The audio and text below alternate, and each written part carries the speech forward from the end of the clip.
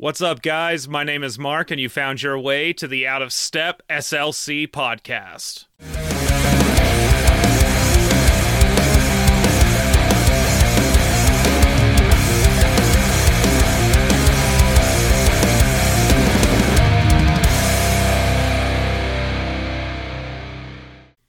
There's only a handful of good things about living in Utah. Like how men try to impress women by posting pictures of them posing next to whatever animal they've killed, some places you can't buy beer on Sundays, and we have a hideous copper mining pit so large that you can see it from space. But what I love most about living here is the counterculture and the music scenes that I call home. I really think that we have one of the hardest scenes in the nation simply because of the overwhelming need to resist the right-wing religious culture that not only surrounds us, but tries to stifle us as well. Today, I'm going to be talking about seeing Saywecanfly, Gold Steps, Rookie of the Year, and Johnnie Guilbert in what is the sketchiest venue that I have ever been to, Kilby Court. Now, before we jump into this episode, yes, I understand that none of the lineup is anything even close to hardcore or punk rock, and I don't care. I have a wide variety of music that I enjoy, and there's nothing wrong with wanting to share it with other people. So now that that's out of the way, finding Kilby Court was a pain in the ass. And we left probably 45 minutes to an hour early just to scope it out and find a place to park, because neither one of us has been there before. And what we didn't expect was to find it in the one part of the city that God forgot. We circled that block twice and then ended up parking on like the south end of it. And we're walking down the sidewalk, and there's this local bakery, and some of the employees were out there next to the road on the sidewalk. And I asked them, like, hey, do you know where Kilby Court is? And they're like, oh, yeah. Go down the road, take a left, go down the alley. And I was like, oh, fuck. Okay. So we did just that. We walked down this sketchy alley, and the sun hadn't set yet, but I mean, it was sketchy. This was by no means a big show, so there wasn't a line that could like guide us in the right direction. So we just kept walking down this alley, and on either side of the road, the little path, you have these dilapidated, condemned homes with glass shattered everywhere, fucking spray paint all over the place, abandoned appliances. I mean, it's fucking sketchy. It's scary. I was genuinely concerned for not only myself and Emily when we went to leave, but the other concert goers as well, because there really didn't seem to be like any security at all. And there were no lights going down this road, and at the very end of it, it's just a dead end. There's like this bathroom that somebody in the line said it's the stabbing bathroom. It's just fucking scary in there, I guess.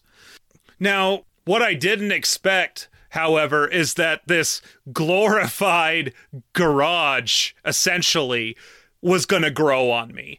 It had, like, there were stickers all over the doors, the windows, the walls. There was like a garage door on the inside where previous patrons and bands, you know, whoever had like written their names on it. I got a couple of really cool pictures that I put up on Twitter if you guys want to go take a look at those, because that was really cool to see. I mean, you saw some band names in there that are like fucking huge now. And like across the way, it looks like a shed or like a closet type deal. And that's where they had all of the merch. There was this little courtyard in between. So like in between sets, you could just walk out the store to catch a smoke or a vape or fresh air or, well, you know, mingle. What was really cool about this show was that the performers were actually like mingling with everybody outside. You could just walk up and talk to them, and they were really cool people. I really enjoyed that. I haven't I haven't been able to do that before. And I'll get into how I fangirled out just a little bit later. But it really did grow on me. And guys, it's fucking perfect for like punk and hardcore shows.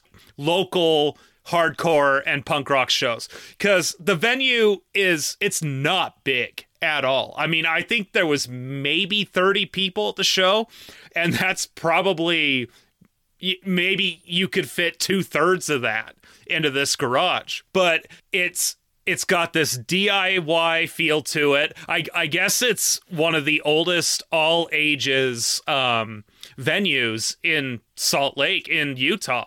It's really dope. All I could see the minute I walked in there was fucking stick to your guns on stage and just this crazy fucking mosh pit breaking out. And as long as you avoid the one fucking structure pole that's in the middle of the dance floor, you'll be fine. It was actually really reminiscent of the smaller stage in the venue where it had that fucking pole that I saw so many people get thrown into. It was really cool.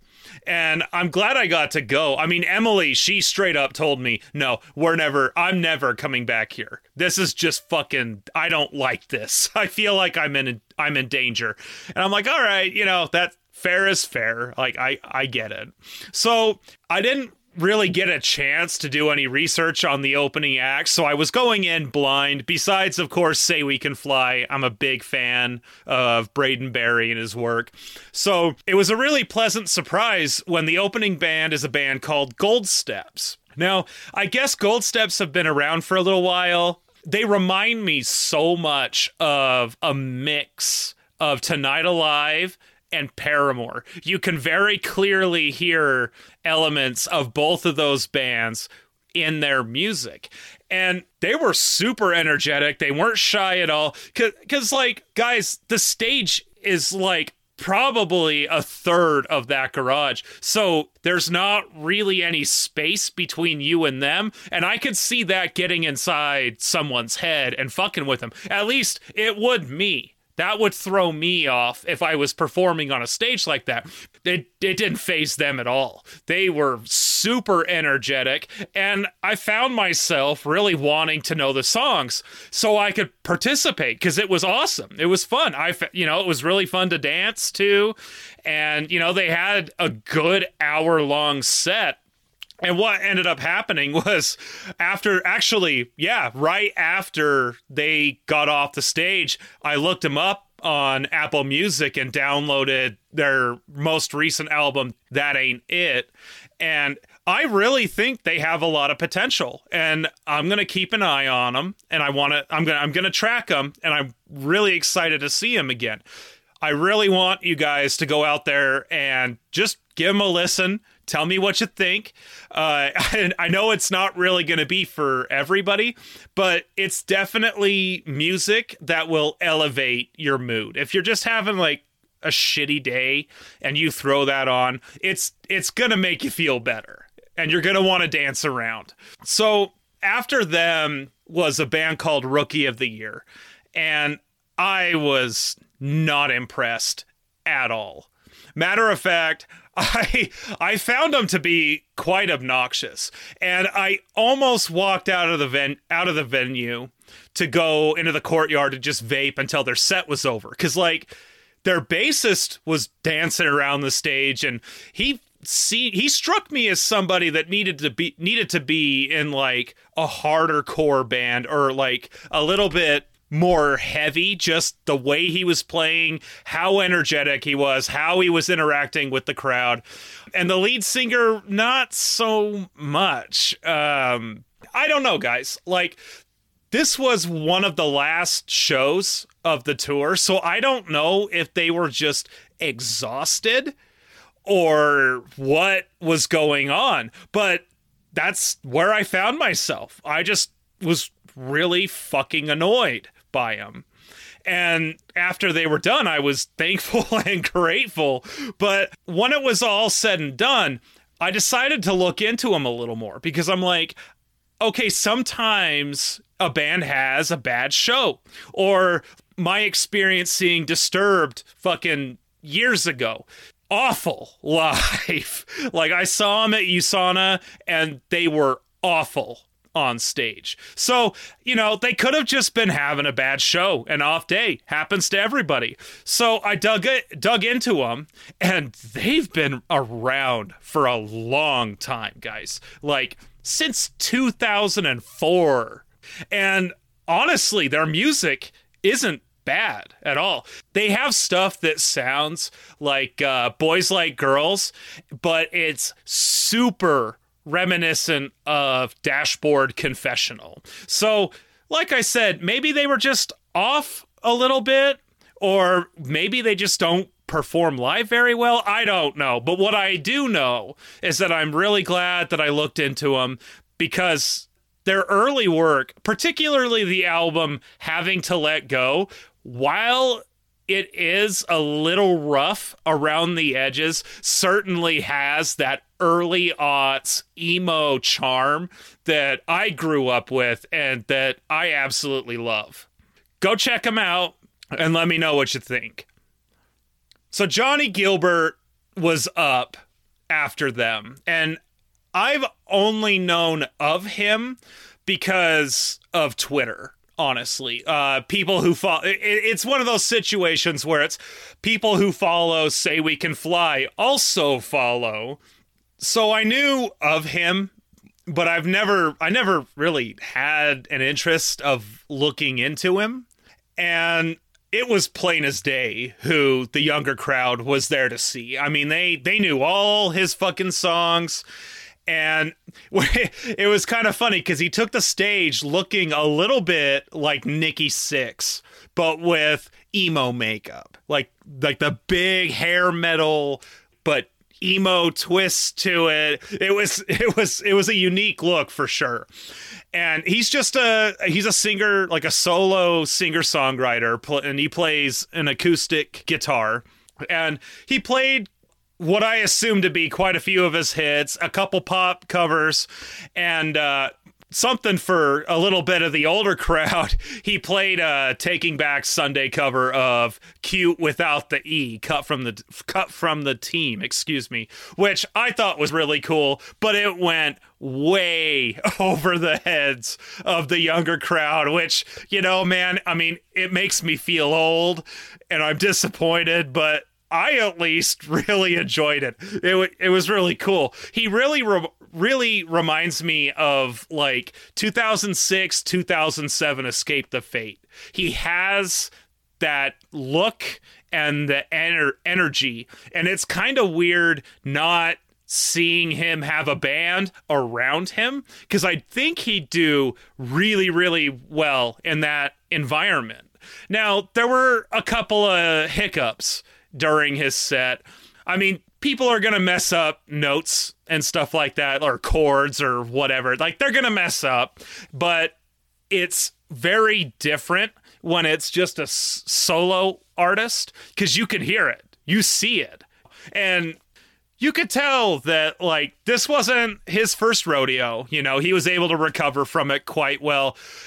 In one particular case, he played half of one song and then said he doesn't remember the rest and like started a different song. And he kind of rubbed me the wrong way.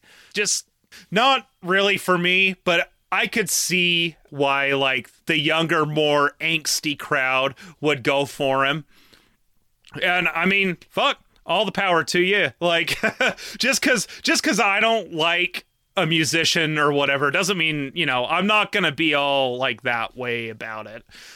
What I will say though is that he did warm up the crowd quite well for Saywecanfly, and I was super stoked. Okay, so before Braden took the stage, I saw him like out in like the little courtyard area talking to people, and I was just like fixated on him, you know, like I've never actually been able to shake the hand of a musician that I've been listening to, especially for as long as I've been listening to Braden's music.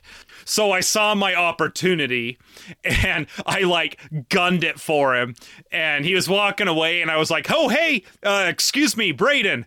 And he turns around and I'm like, is it all right if I shake your hand? You know, and he chuckles and he's like, bro, of course. So I go to shake his hand, and I have a really firm handshake. You know, I've been in construction for most of my adult life. I've learned to have a firm grip, which kind of caught him off guard. Yeah, you know, and it was later I realized, I was like, oh fuck, that's his strumming hand. Like, I hope I didn't like crush his hand or anything like that. And I'm not trying to like say that like I have a crushing grip or whatever, you know, but I do have a firm handshake. And he did mention, he's like, oh shit. And it was like my brain just stopped. I was like, dude, I've been listening to you for 10 years as of this month, which I think caught him off guard a little bit because it was so specific. And, you know, so I'm telling him like, oh yeah, you know, I loved Dandelion Necklace. I loved your acoustic album, Secondhand Heartbreak. I think you flourish in that medium. I talked to him about an episode of his podcast he did talking about like duality, and it was like super deep, and he's just, you know, it was really awkward. Right? Like, it was just awkward. I felt bad, but I was able to like shake his hand, get a picture of him, and I was like, all right, I'll let you go. I'll see you on your set, you know? And so like, I was really excited. It was like invigorating, right? For me, because guys, when I first started listening to Saywecanfly, I was going through so much shit. Okay, I struggle with a couple really serious mental health conditions that I was not aware of at that time.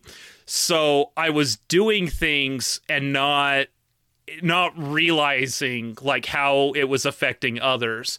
And as a result, I was going through a lot of hardship. My girlfriend at the time was cheating on me with someone we worked with. My car had died. I was working this dead-end pallet building job that 2 weeks later laid me off. I mean, guys, I was going through a lot of shit, and Braden's music helped distract me from all the pain that I was feeling and experiencing. So when I got to finally shake his hand a decade later, you know, it meant a lot to me. And, you know, the performance itself, it was everything I hoped for. You know, it was super intimate. I mean, by the time Johnnie and Rookie of the Year were done, I mean, a lot of the crowd was just gone. So there was maybe 13 of us, maybe 15 crowded around this stage. And it was so cool to be able to interact with him in between songs and just have conversations with him and stuff. And of course, there was this asshole heckler. Braden had them dim the lights, the forward lights on him, and amplify the lights behind him. So it was more of like, so he was more of like a silhouette. Like, you could still make out some details, but it was just a little bit harder. And I think he felt the need to explain himself, because he explained that when he's writing music or just doing art in general in his studio and his bedroom, he keeps it really dark and muted. It just helps with his process. And this asshole pipes up, "Oh, do you do it naked?" Which, I will note, absolutely no one thought that was funny. Nobody laughed. And Braden just shrugged it off, and he was like, hey, sorry, I can't really hear you guys, but I think I heard someone say something fucking weird, and then immediately jumped into his next song. And I don't know if that dude is just tone deaf with his jokes, or if he's the genuine asshole that I think he is, because I was hearing him during the set, and thankfully he didn't speak up during any other like breaks, but like I was hearing him like talking shit and stuff, and like I was like, bro, you're ruining this experience for us. Like, just fuck off. Like, if you don't want to be here, don't be here. You know, like, have some fucking class. Touring can't possibly be easy at all. And the last thing these musicians need is some prick poking at them and heckling them. I mean, show some fucking respect. We're better than that. Come on. We want musicians and artists to continue coming to Salt Lake. And this was the first time that Braden has performed in Salt Lake. And I'm pretty sure he'll come back. And he had a great performance. But I did get the impression that he may be going through some tough shit right now. And if that's the case, I mean, my heart goes out to him. And guys, really look him up. He has a pretty diverse portfolio of music. I mean, there's a lot of like emo love songs, like acoustic love songs. He's got some EDM mix stuff. He had this one album that I really wasn't a fan of, where it was more like, it sounded to me like SoundCloud rapping.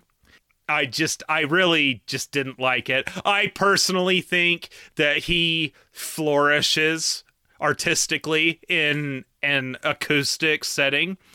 And that same night, Skeleton Heart EP dropped. That one has a good mix of EDM with an artist called Sunday Friend, and I really liked it. It's a great EP. So really look him up. You know, look up everybody and let me know what you think, because this is like a conversation, right?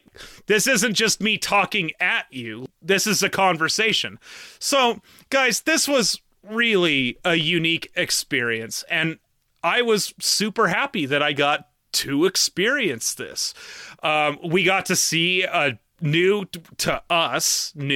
venue, a bunch of different musicians with a pretty small crowd, and I really enjoyed it. I always recommend traveling in a group, especially going out late anywhere, but particularly in like downtown area.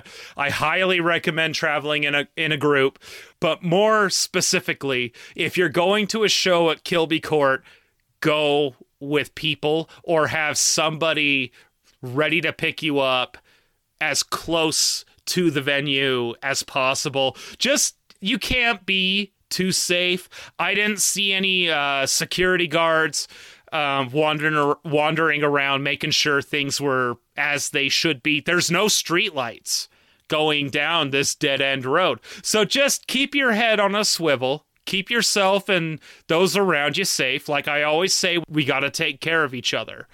Now, the venue, I want to go back. I want to go see a punk show at this venue because I think it'd be dope as fuck. It's got a shitload of personality, and I love that it is more geared towards a smaller audience, because that's so important to be able to interact with these musicians that you have listened to forever, that you really connect with. And this venue provides that for you. So if any of you have been to Kilby Court before, who'd you see? What'd you think about the venue? Let me know. I want to know about it. All right, guys, that does it for this week's episode. Thank you for listening, and please be sure to leave a comment and rating on your way out. I really want to know what you guys think. Find me on Twitter at Mark the Imposter, and until next time, we'll see you in the pit.